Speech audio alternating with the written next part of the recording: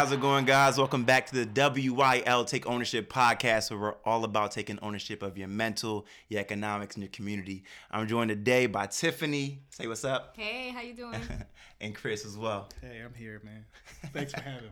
Absolutely, man. Appreciate y'all joining us. So, as we always do, we're gonna kick it off. Hit you guys with a couple things that are happening right now in the world. And then these are some storytellers, some prolific, amazing storytellers through their art, through their written word. So we're going to get into that conversation about what it looked like in 2020 and going forward as well. Does that sound good to y'all? I'm ready. Hey, let's do it. Let's do it. Good? So my first thing is, and we were talking about this offline, so I feel like we had to start here. Tyler Perry, all right? I was watching The View. This is about probably a few days ago. I'm not a View watcher normally, just being real. But it's on in my room playing, and I see he was on, and I think he spoke a lot about hard work. He spoke a lot about his new studio out in Atlanta. Amazing work. Really just pushing things forward for Black people, but for artists in general, right? So what's been really interesting about watching this all is he posted up on Twitter about 2 weeks ago this video of all the different movies he's written for this year. I think it was like 10 of them. And I'll be real, from my first look at it, it felt very, very much like hard work. Like hard work, he's exemplifying and showing us what hard work looks like.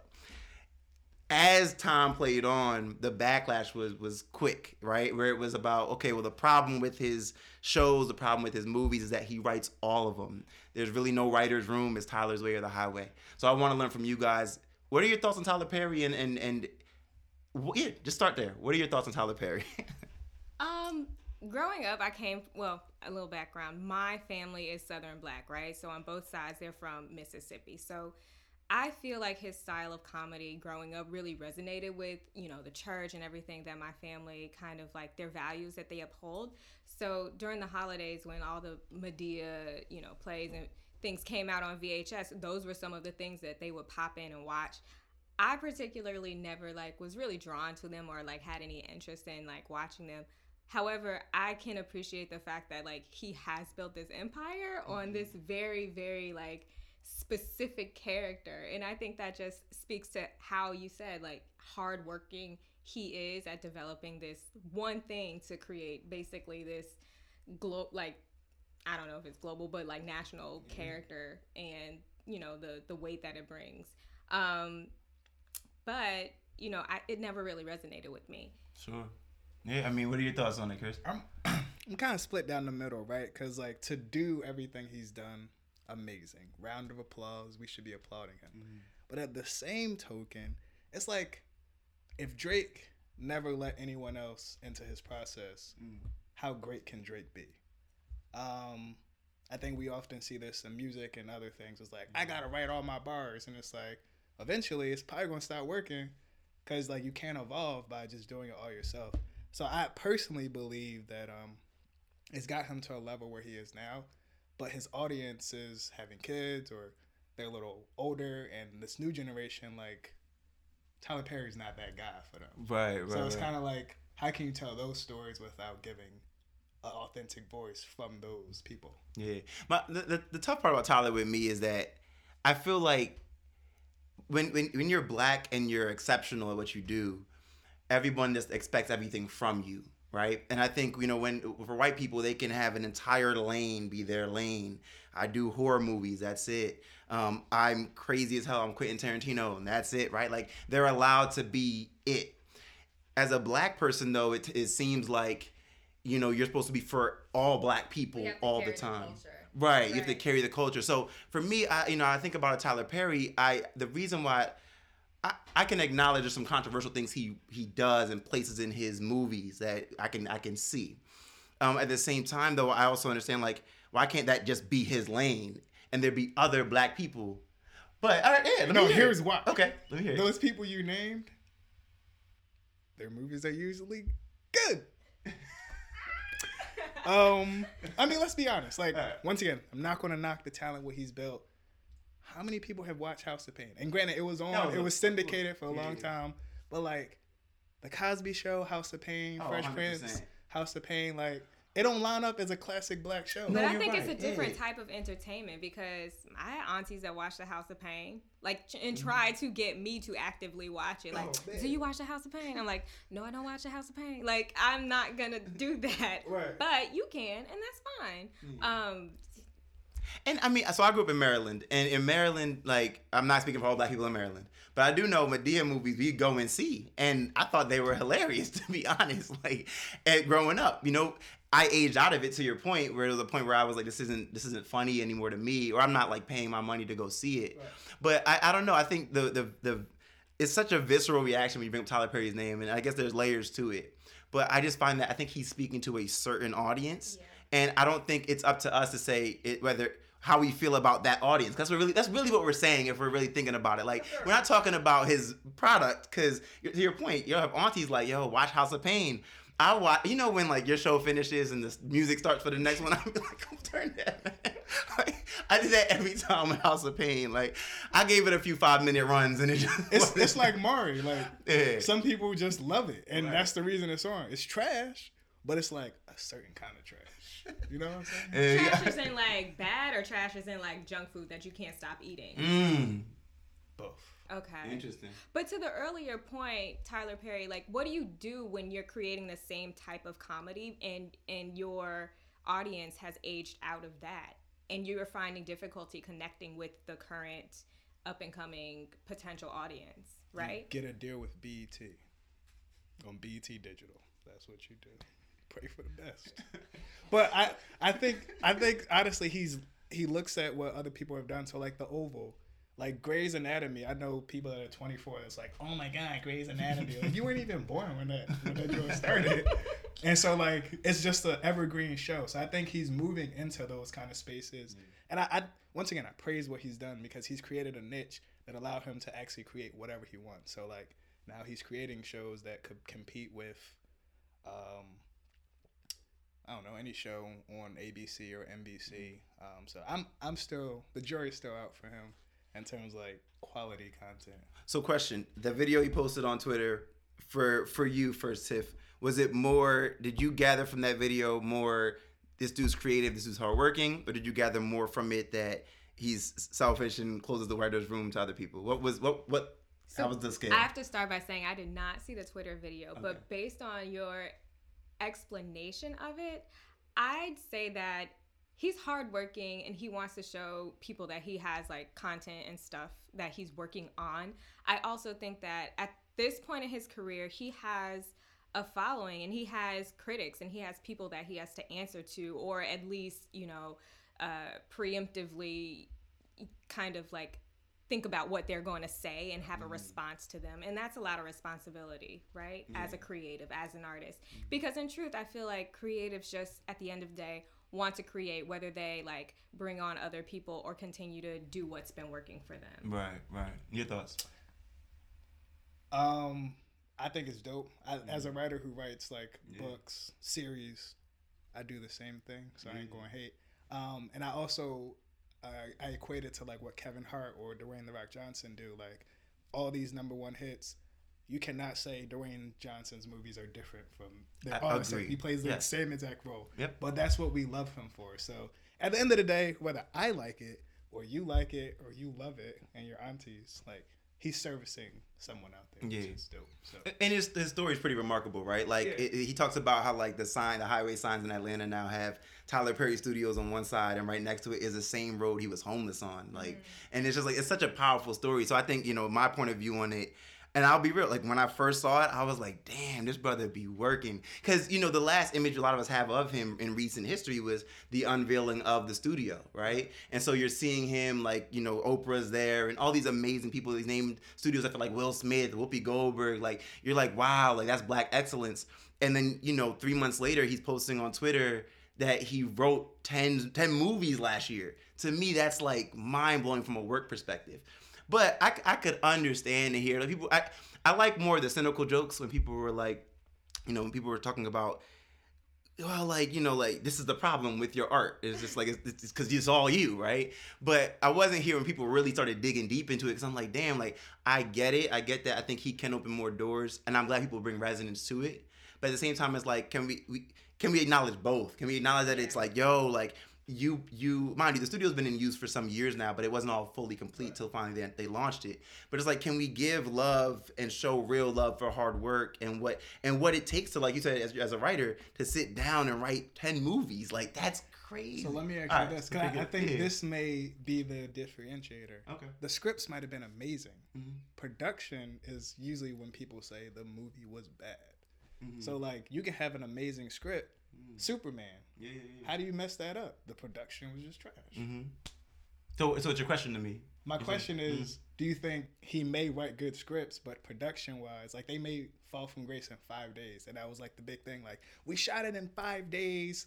It was tough, but we did it, and the wigs and all that, like that's all production. Well, I'll say one thing, because I have an art studio in the Brooklyn Navy Yard, and I hosted my first writers workshop. I didn't host it, but I had people come in and they like talk to writers about like writing scripts and stuff, and I actually learned a lot from it. And the way in which you write your script, I learned, could dictate production, or you could write it in such a way where it doesn't have like this jaws of life clamp on the way things are shot or produced. So I've never seen like any of his scripts before, but I wonder if it's like written in such a Tyler way where you can see his voice sprinkled throughout it, where there's like little to no creativity on the production end of it. Because honestly, making film and making movies is probably one of the hardest like types of art to do, right? Because there are so many variables, there are so many like co-creators that you have to work with,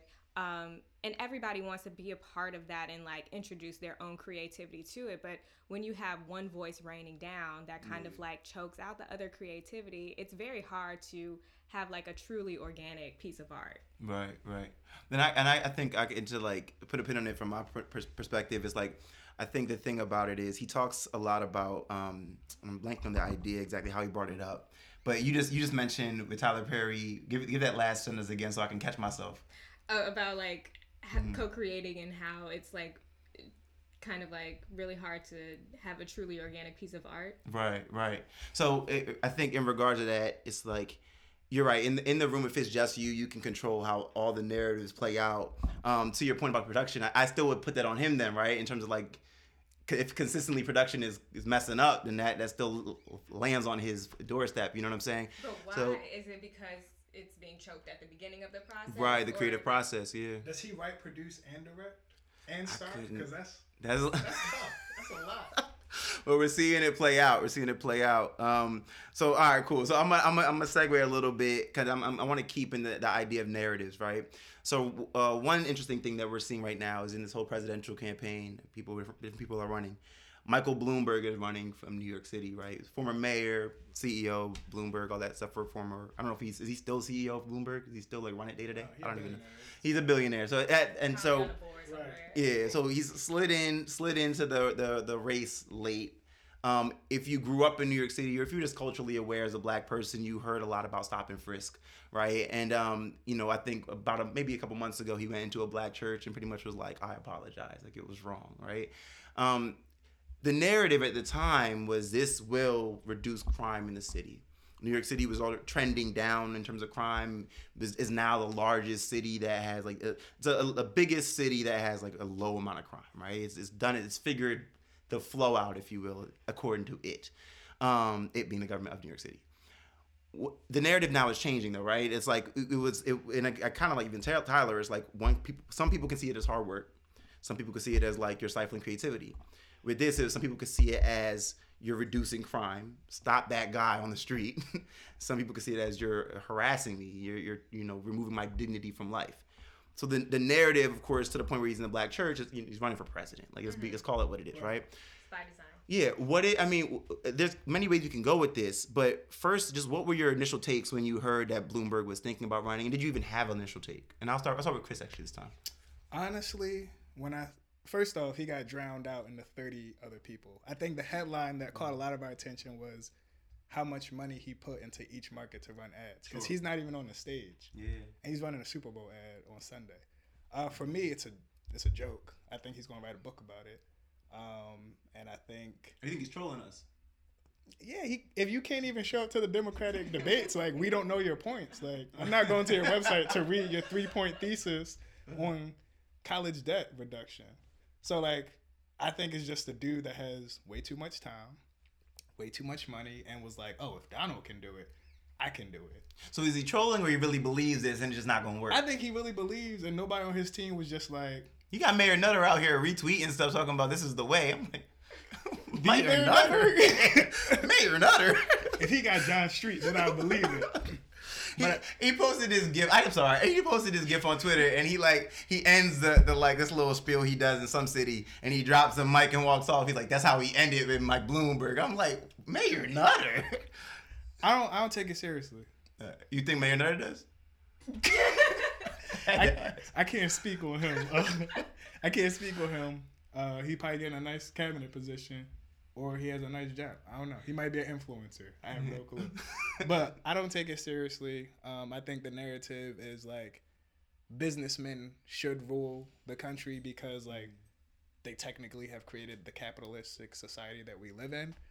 That's why Andrew Yang is here. That's why Bloomberg's here. That's why Donald Trump is here. And people are finally like, yeah, bump politicians. Let's go with people that have no political experience because we need something different. Yeah, I don't think he's going to win. I honestly don't think any of them can beat Trump, unfortunately. So. Do you think it deeply matters to him whether he wins or not? No. Because he would have tried to do the actual thing that gets you on the stage to talk and debate. Right, it's like he's creating his own rule in his own lane. It's just like, all right, that's cool. Part 2, but just, And I also think a lot of people like saw what Obama did and was like, social media, like if we can get to the people, I don't need the actual system to work because Obama did something different that no one else has done. Well, to your point, I thought Mayor Nutter, when I saw the tweet, I thought he was trolling. Like I thought he was joking about that. So I went on his timeline and I was like, oh, he posting about this dude a lot. Like he really does work with him. So what were your thoughts when you saw that? You know what? Nothing surprises me. So like, obviously working in the media and being in the media, I think I have this level of cynicism that is pretty much more elevated than the common person and a little bit to my detriment, right? So it's kind of like, however it shakes out, I'm still gonna roll my eyes, right?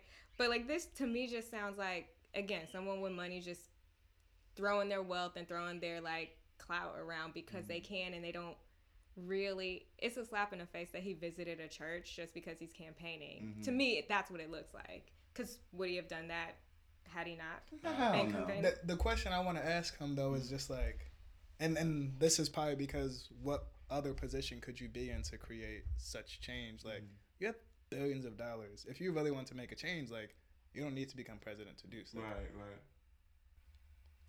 I don't really know what he's doing. I think, I can't call if he's like completely trolling the country or not, but I think that a lot of people that have had money now for a while have egos, like massive.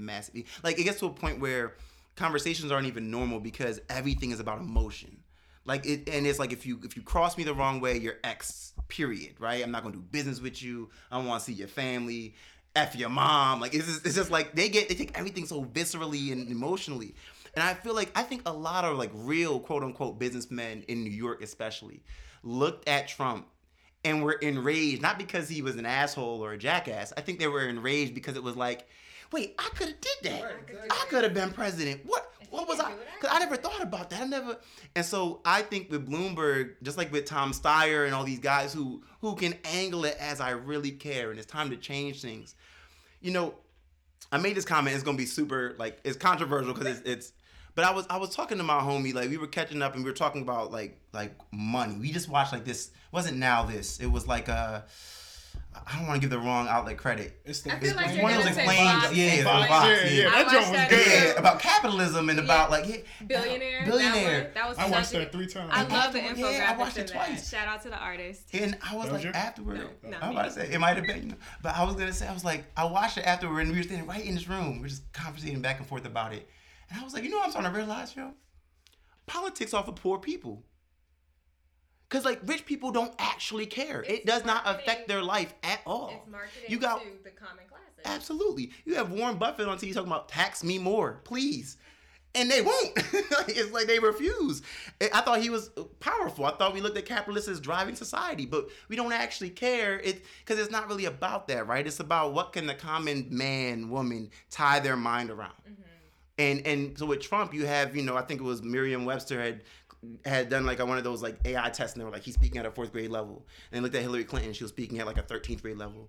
And they were like, actually, it's bad for Hillary Clinton because most people don't get to college. That was the whole point, the 13th grade, right? Whereas most people can understand a 4th grader. And so when I see Tom Steyer and Bloomberg talk about things that, we care about today, it's not because they care about it. They haven't had to care about it. Nah. If you go back even to Obama, like when he first was running, gay rights, like it's against it. Like it's not a thing. Time he's president, gay rights. So it's just like, at the end of the day, it's all lip service because it's like, what's going to get me into office and then what's going to keep me here? And everyone has a job. So it's like working for a company. If I'm employed and I need to hit my quotas to keep my job, I'm going to do that because I'm worried about my 5 years, my 5-year perception. I'm not worried about the company's 10 years, 20 years. Like, I don't think these people are truly worried about where the U.S. will be in 20 years because some of the stuff, I'm just like, what are we doing? I look at it like an open call, right? So it's like, this is what won the grant last year or the talent show last year. And people are looking at that and they're like, get me up there. I could do a way better job. And like, not even really caring about like the goals of the organization or the grant or like the presidency, we'll say, in this scenario. And a lot of people who are very wealthy and have like a platform, I feel like they just feel like it's open season for them. Like everybody, Kanye 2020, this person, whatever. So it's, I don't know. You know who I blame? I blame 2 people, Richard Nixon and Arnold Schwarzenegger. Unpack it a little bit. Richard Nixon Arnie. was so Richard Nixon was an actor who was like, I can run for president, and we're like, yeah, let's do that. And then Arnold Reagan. Reagan. Nixon was an actor for nothing. He was sweating on camera. And then Arnold Schwarzenegger becoming the governor of the biggest state. Yeah. At least he stayed in his lane, right? At least it was Hollywood. You remember? That was like the test kitchen. Like, let me go to Hollywood and see what happens. The second time, it was him, Gary Coleman. Gary Coleman ran. I didn't even. That's the problem. Yeah. And I think people was just like, isn't that Tyler Perry? My guy. Like, I think he looked at his audience. This is what they wanted, and he just keep serving them it. Like, pretty much. Give them more. Like, it's just like, it's not even who's the best. It's like, who do I like?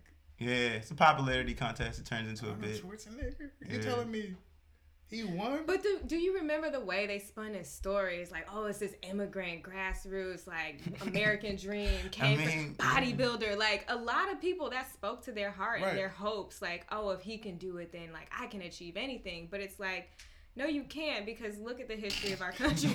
No, you can't. Honestly, for the kids at home, understand. There's going to be things you want in this life. You're going to think you can achieve them. But no, you can't. No, I know what you're saying. Like, that's real though, right? Like, that's real. So, all right. So the idea of storytelling, this is what we're seeing. Narratives being flipped. We're seeing like I love that Arnold Schwarzenegger one because like we knew him as the actor, and then they had to tell a narrative to get the common man. Terrible actor. Right, fair enough. To get the common person to be like, we're sold. We're buying into this, right? So as storytellers, I think things shift in terms of how we tell stories, right?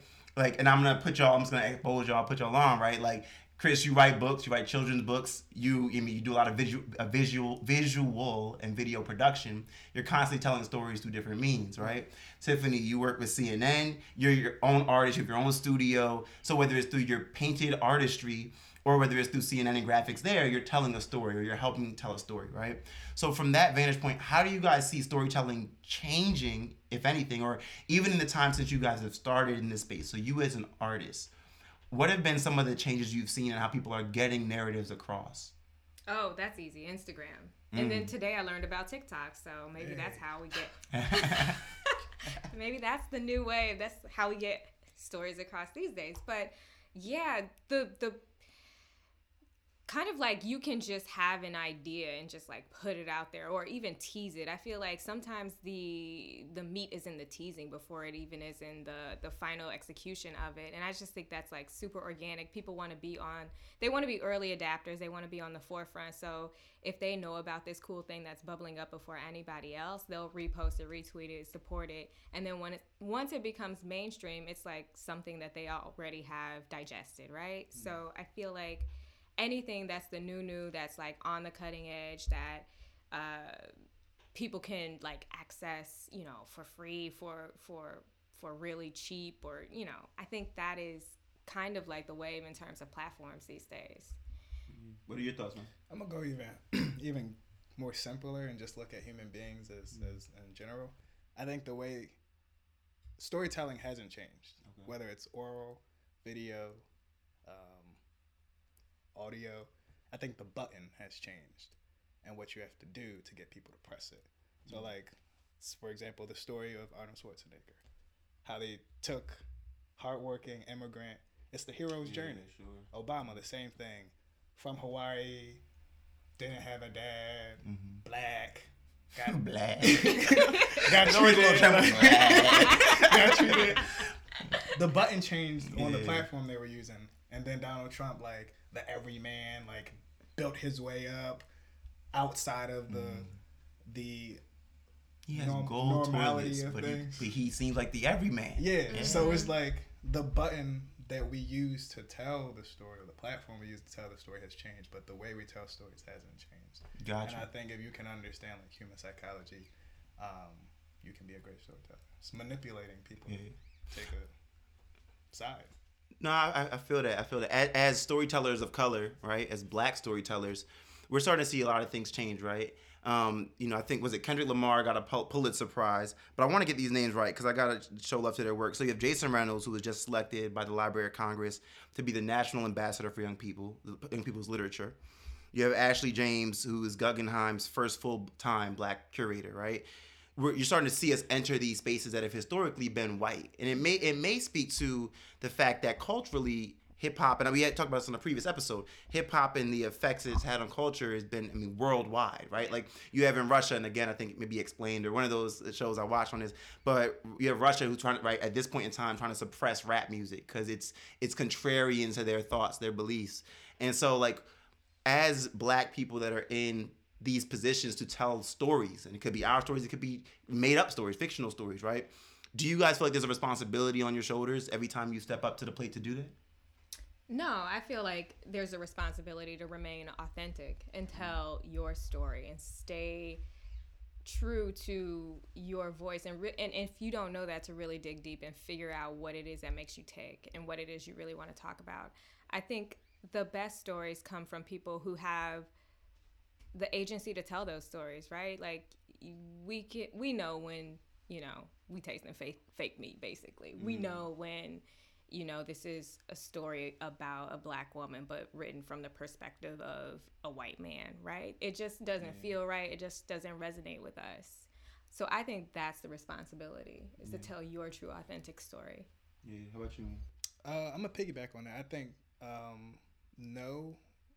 it's not like our responsibility, but I think you get to that position because you have told those different stories. And I forgot his name, the gentleman you mentioned. Yeah, Jason Reynolds. Yeah, so when his introduction speech that they showed on Twitter, actually, he was like, yo, like, I'm thankful to be here, but I want to go after the kids in, like, the rural areas. I'm going to go after the kids that, like, don't have access that even inner city kids have. Yeah. And I was like, yo, that's dope. Because, like, so often we always think of, like, poverty as, like, just inner city kids. And it's like, yo, there's poor white people. There's more of them than anybody else. Yeah, so it's just, like, the fact that, like, yo, maybe that's where he came from, like, Arkansas, Mississippi, like, Florida. And, like, that's his story. Like, it's not just, like, I'm black and I'm in the inner city. It's just, like, I'm black in a rural area. Yeah. And that's, like, probably even worse. So it's, like, I think it's really dope when you can tell stories.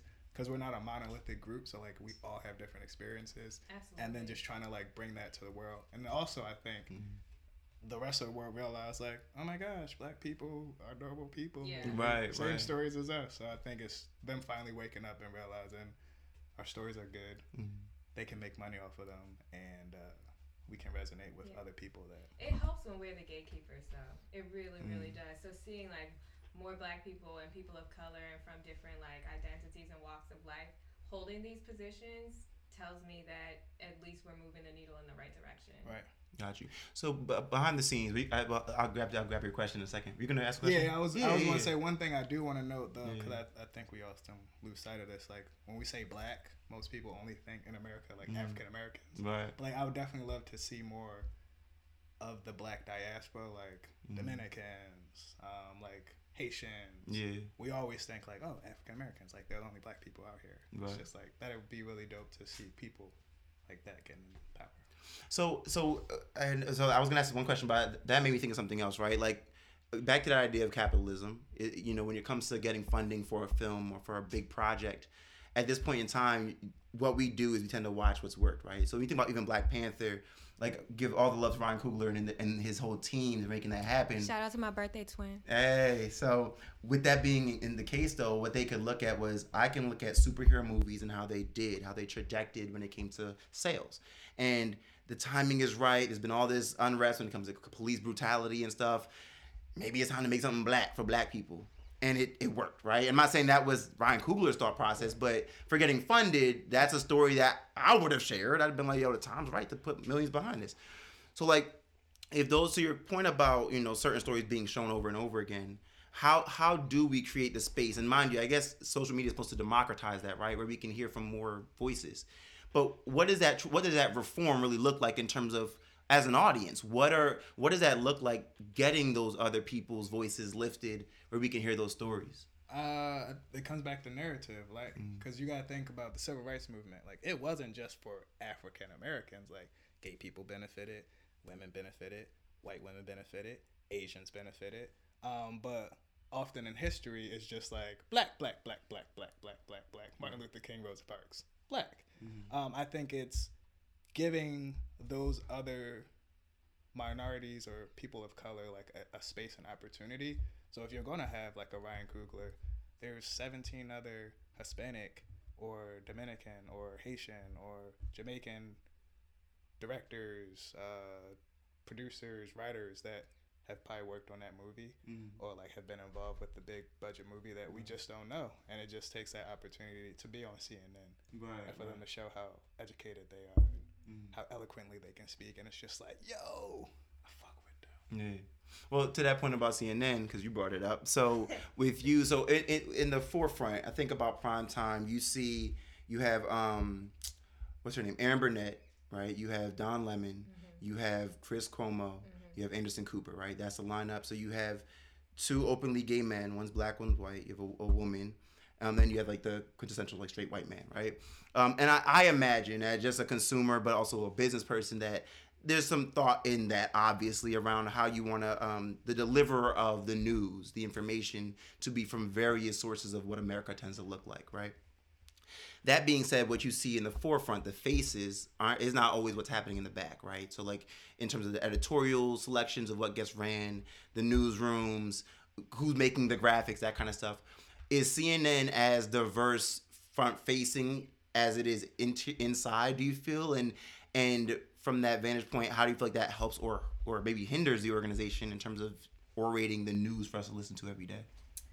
I'll firstly say that any media organization has an agenda and a motive and goals to keep.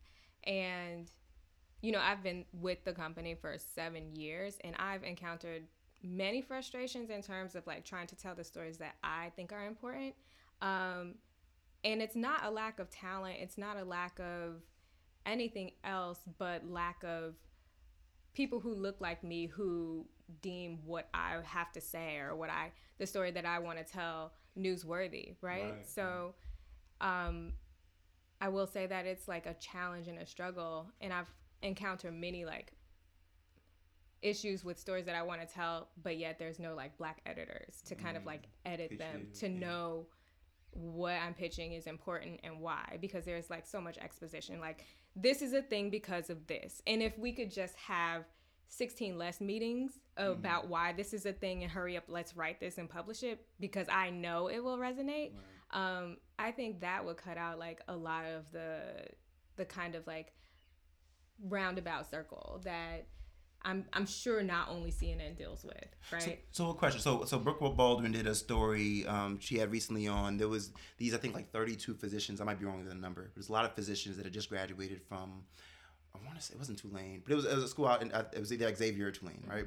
And they did this really powerful image. They're all wearing the white coats. They stand in front of like this old slave plantation that used to be used for weddings, but now it's like they stand in front of it. Picture goes viral, and she brings on the folks that thought of the idea. He has that conversation.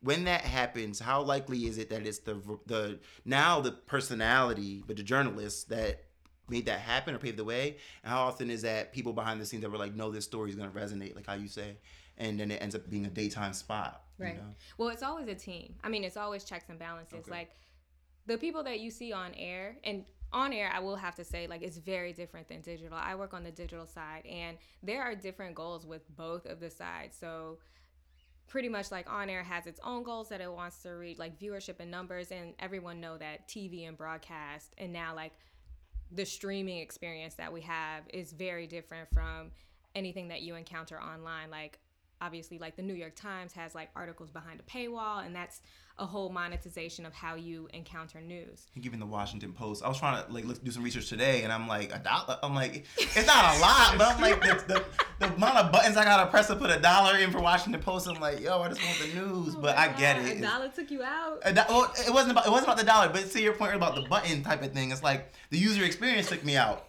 Alex Will talks about this actually a lot, right? Like that pop up that's the hops in front of you, and you're like, yo, what? That it had nothing to do with $1. It could have been $5. I could afford it. The problem is that I don't want to press these buttons and type my email address in to read. Because what this is what I'll do. I press backspace. I go back to the Google and Google results, and then I go to the next article. You go to right? a free like article, and maybe it's written from like a less like journalistic point of view or whatever, but.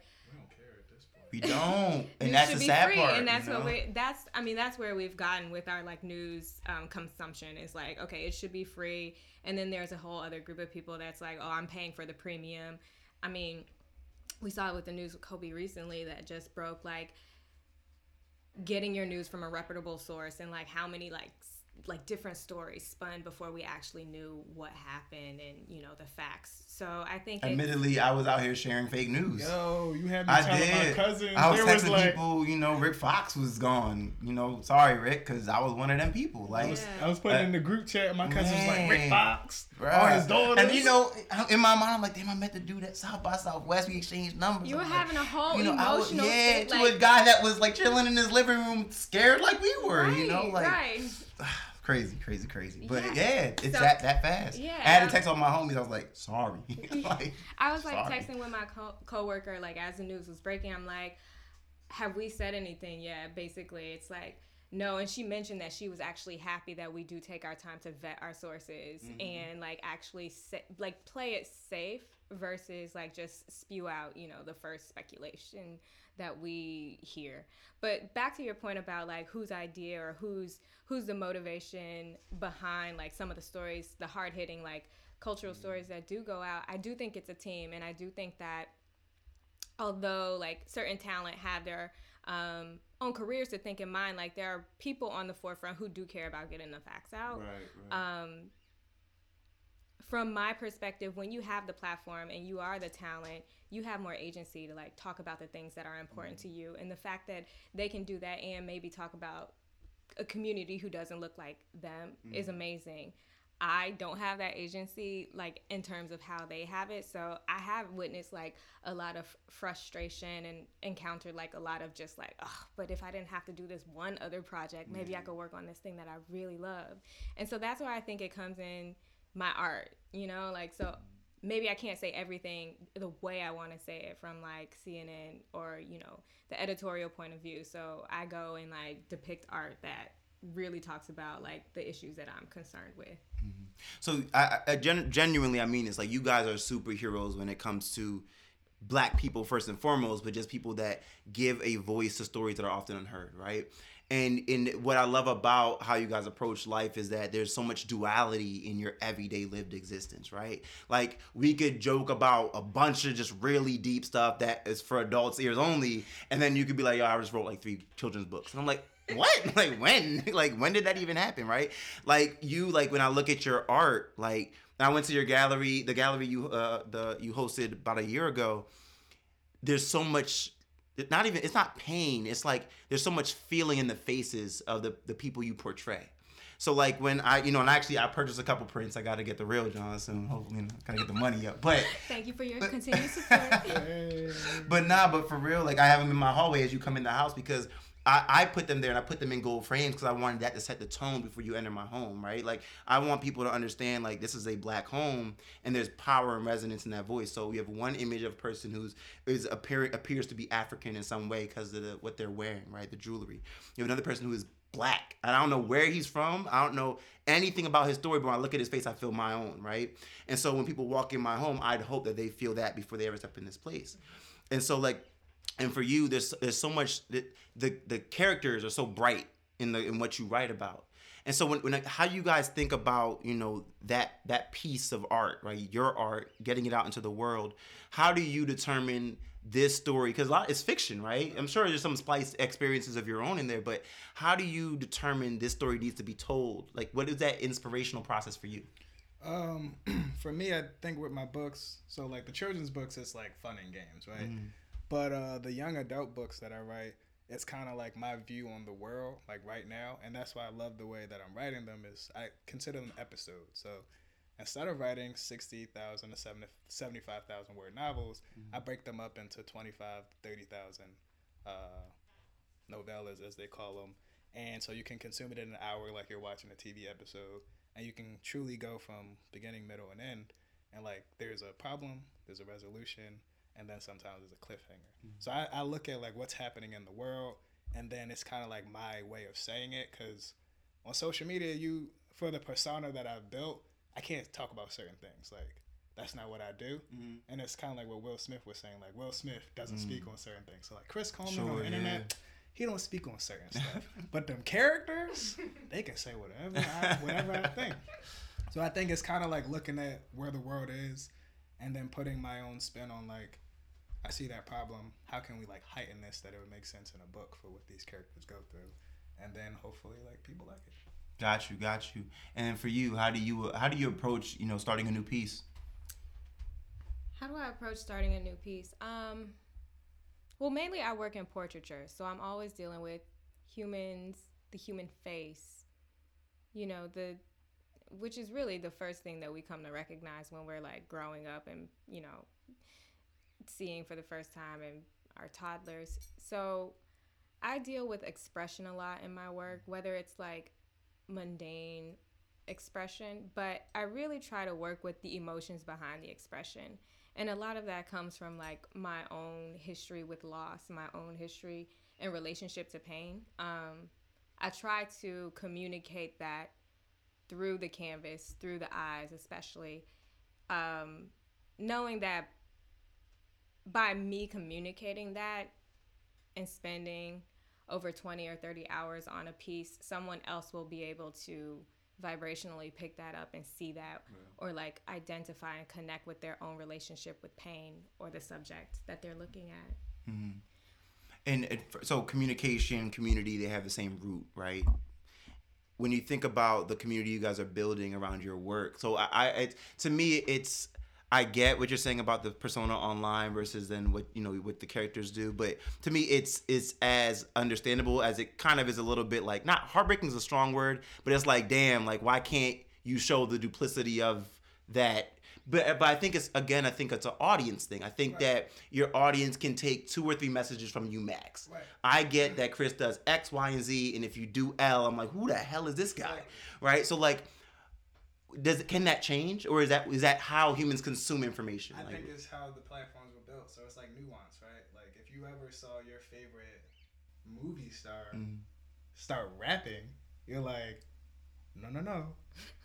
Why did I just think of Chris Brown Stay there. and his rap career? Right. I thought it was Shaq. Chris Brown, Shaq, Kobe, rest in peace. Damian Lillard's a AI, beast, though. He but, is, yeah. but you still like. You're right. You There's still, still, I still he ain't think. gonna win no Grammy. Yeah. But what about a crossover talent like Donald Glover is rare. Thank He's you. rare. He is Yeah. rare. Is he He rare? is I think it rare. took a while for us to give him real respect, though, too. Right. Because it's almost like you feel like this person's just dabbling around in the arts. If you ever watch his early YouTube stuff, Oh, I did it. What was it It's called? bad, or you saying it should no, got more like credit? you'd be appalled Uh. because it's like, oh my god, that's like Donald Glover. Like this is America. Mhm. I forgot what it's called, but it's like Weirdo. rape jokes, Yeah, weirdo. dick jokes, like it's like comedy, like college slapstick, comedy. yeah.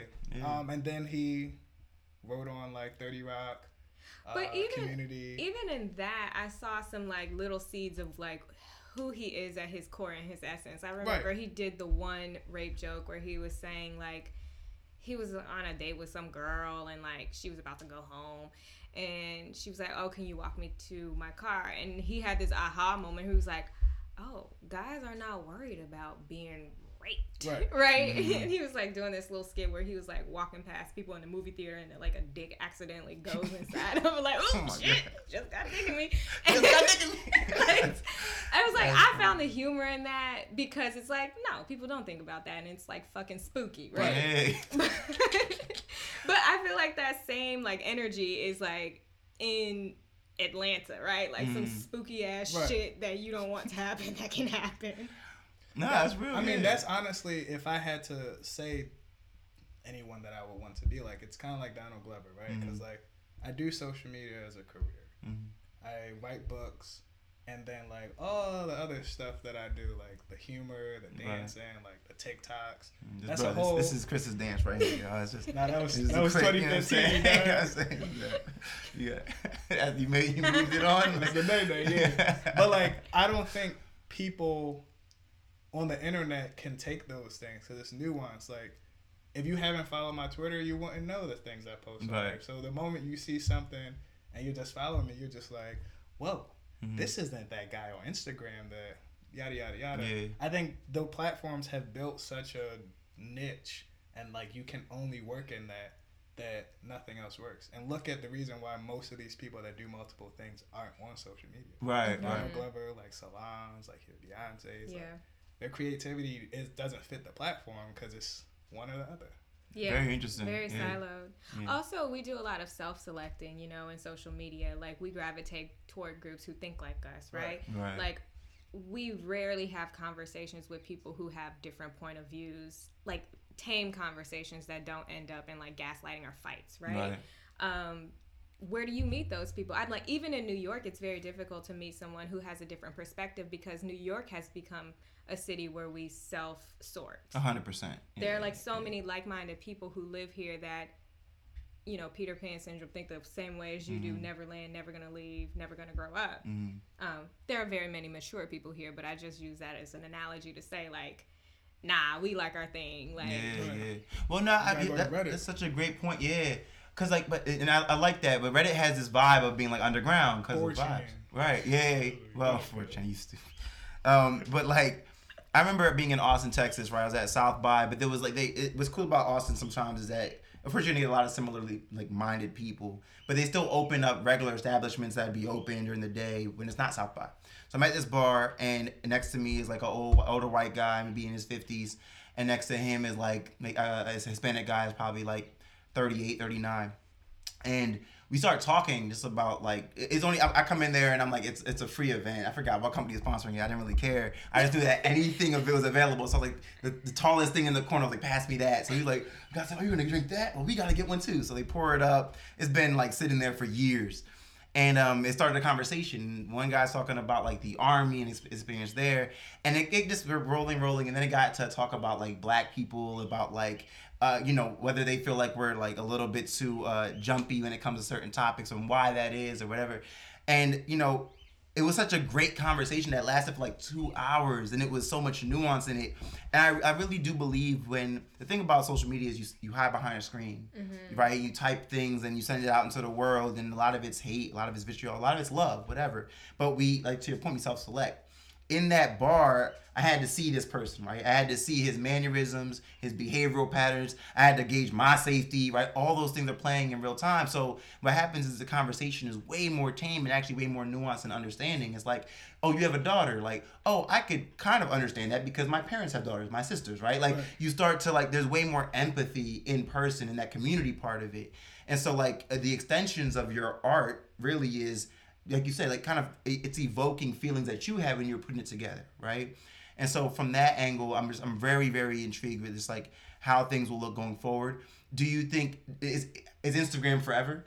Is that a thing? Like, will that be the forever in the same way that Facebook is forever? But it'll change. It'll die down. I think like some other thing will happen. Well, I'd press back a little bit. So because Facebook, they did a thing where they incorporated logging in through them, right? Like, so we use it for like even our own site, who'syourlandlord.com, wyl.co. You have to you can log in through Facebook. Mm-hmm.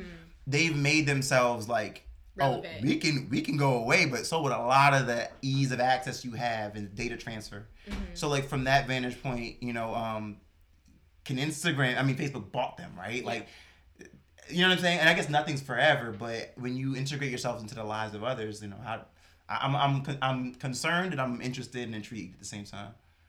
I don't think we have enough stamina for it to continue on the way it is. It's exhausting us, I feel like.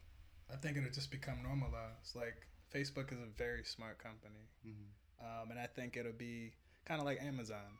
You cannot go through life without using some sort of Amazon product, whether you're a tech company and you use their web servers, whether you're a homeowner and you need groceries delivered, you need your floor mopped. I think Instagram will become a part of our daily lives as it has already, just like Twitter is just like part of our daily lives. You get your news on there. You can watch live events now. I think TikTok will find its role, and each platform that comes is like, can I compete with these? Okay, no, let me make a smaller niche, like a Tumblr or like a Reddit or like a 4chan even. Medium. No, man, love 4chan, but you gotta acknowledge that's a huge site. Even WorldStar, like it has its. I mean, I got texted WorldStar from my brother earlier today. Like it was a fight broke out on the corner. He was like, "Oh, WorldStar!" It has its place. It has its place. Blavity, all these companies will have its place whether we go to them and it's as big as it is now. It plays a role in the culture. I mean, Shade Room. So I agree with you. Yeah. I think that our consumption will change. I think our relationship with it will change. Because I remember, like, Mama ain't gonna tell her age, but there was a time in my life where we were going out to the clubs and partying, and it was a big thing to go home and edit our point and shoot digital camera photos and upload them to Facebook, to a Facebook album of the night before. Okay. Yeah. And like, like today it would just be like a video of you out during the thing, right? Yeah. But you had to select which photos you picked. The friends all had to okay it. No one's eyes could be closed. No one could look too drunk. And you made a whole album. And then you released it to the world. And then you let whatever happen. But all right, but I love that point because like it just shapes our behavior so much. Like Facebook, when it came out, you'd go on a trip, you'd upload 180 photos, and people would legit just click through them like, oh, this is pretty cool. The most mundane photo, the photos of you looking a little sloppy on the beach, the photos of you looking great on the beach. And then like Instagram came out and it was like, nah, you got one photo to prove this was amazing. Show and tell. And if you can't do it, next, I'm gonna swipe up, I'm sliding up. Then Instagram was like, all right, we'll give you a little bit of both. We'll do a carousel. You can slide over 10 times. Right. So you give you a little bit more breadth, right? But then we use it in different ways. You could tell stories now because the first frame is one thing and swipe all the way to the end of the story. So it's so interesting at how like, and I think it's shifted things, right? Back when it was just Facebook, and I mean, you could go, of course, way before that. But back when it was Facebook, you might ask me, like, let's say we went on a beach trip to Jamaica, right? Take a couple shots. You're like, all right, one of them is going to be good. Doesn't matter. Just upload it on Facebook. The one you like, you put as your profile pic, right? The rest would just be in the album. The way it works with Instagram now, because you got one shot. I'm going to take 30 to 40 photos of the same pose you did. Give them to you. I'm going to keep... You good? Yeah, that's good. The eyes? Okay. All right, no problem. I got you. Right? And out of all my hard work as a normal human being, I'm not a photographer, so a normal human being, all my hard work, one photo comes out. right? And I might not get tagged in it. Now I'm mad. It's just like, damn. But I'm gonna tell you what this gonna evolve into. It's what MySpace could have been, but time was just like, I'm good. So if you look at MySpace, it, at the time was the biggest music platform for independent artists. Cassie, Tila Tequila, all these people. I remember Tila Timothy Tequila. DeLegato, like Ghetto. All these people that are now like stars or were stars came from MySpace. And the one thing that I think everyone loved was like that song that represented you. Instagram now is an e-commerce platform. Yeah. Whether we like it or not. Yeah. So like I think that's will be its role in it, and that's why Instagram was If you're just selling like, stuff, you got to be on Instagram. but it's also the first place that you now look to buy something. It's like, true, actually. my mom calls me, is just like, hey, like I just got this thing off Instagram. Like my mom, she's almost 60 years old. Wow. She buys all her running stuff. Those all things she Instagram sees on apps Instagram. are legit. I They got are some boots from serious. Instagram. And that's got paid for one. I'm not They're gonna front, but serious. they still It's- my check hasn't come right. yet, but you know. It's an They owe me. e-commerce platform, and then That's I crazy. think WhatsApp will be utilized for something that like we don't even foresee. So like I truly believe these things will evolve. Well, they're trying to claw it back from Facebook because I'm sure they didn't see it either. Yeah. I mean, well, he got his bread, he out. Yeah. But I think as these things evolve, it's like the button won't change. It's just how we're using it and how they're gonna make us force our behavior. So then my to question do is it. like, if your platform changes for where you show your art or where you show your authenticity, where do you show it? I mean, your own website, but nobody wants to go to your website no more. Like no one wants to leave these platforms to go to your amazing website. Unfortunately, you're losing space on your home screen for new apps. We download apps like we download music. Like 0 times a month on Exactly. average. You stream and so everything. it's just like I see a dope ad on Instagram for an app. I download it, play it for 5 minutes, delete it. I listen to new music, send it to a friend. All right, I'm on that next Roddy Ricch song. I see a great artist. I put it in my favorites on IG. If I see him again, dope. If I don't, it's 20 other people on my Explore page. I really think it's going to be like, yo, as an artist, I think we're going to have to try to figure out a way to make money and a way to make the most noise. Unfortunately, talent is no longer the barometer. It's fame. Like, who's the most famous? Yeah. Who can sell the most? You going to set yourself on fire to show your print? I'll follow you. Mm-hmm. Then you can make an album. You can release your own video game. You can be in a Drake song. I mean, yeah. I mean, Shaggy did a dance, and this man out here winning. Yeah, things have changed a lot. I mean, but to kind of put a bow on everything, how can people connect with you guys? What are some new products you guys are working on? Let me actually reverse that. What are some new products you guys are working on, and then how can people connect with y'all? Something I'm really excited about is a commission piece that came out of the result of a person visiting one of my art shows. A lot of my art deals with loss, as I said before, and they really liked the way that I depicted some of the characters, and they wanted their late father on a jean jacket. So that's what I'm working on now. I spend a lot of time in my studio, and I record, process videos of me creating things and testing things out. You can find that on my IG page at HiccupBK, HiccupBK.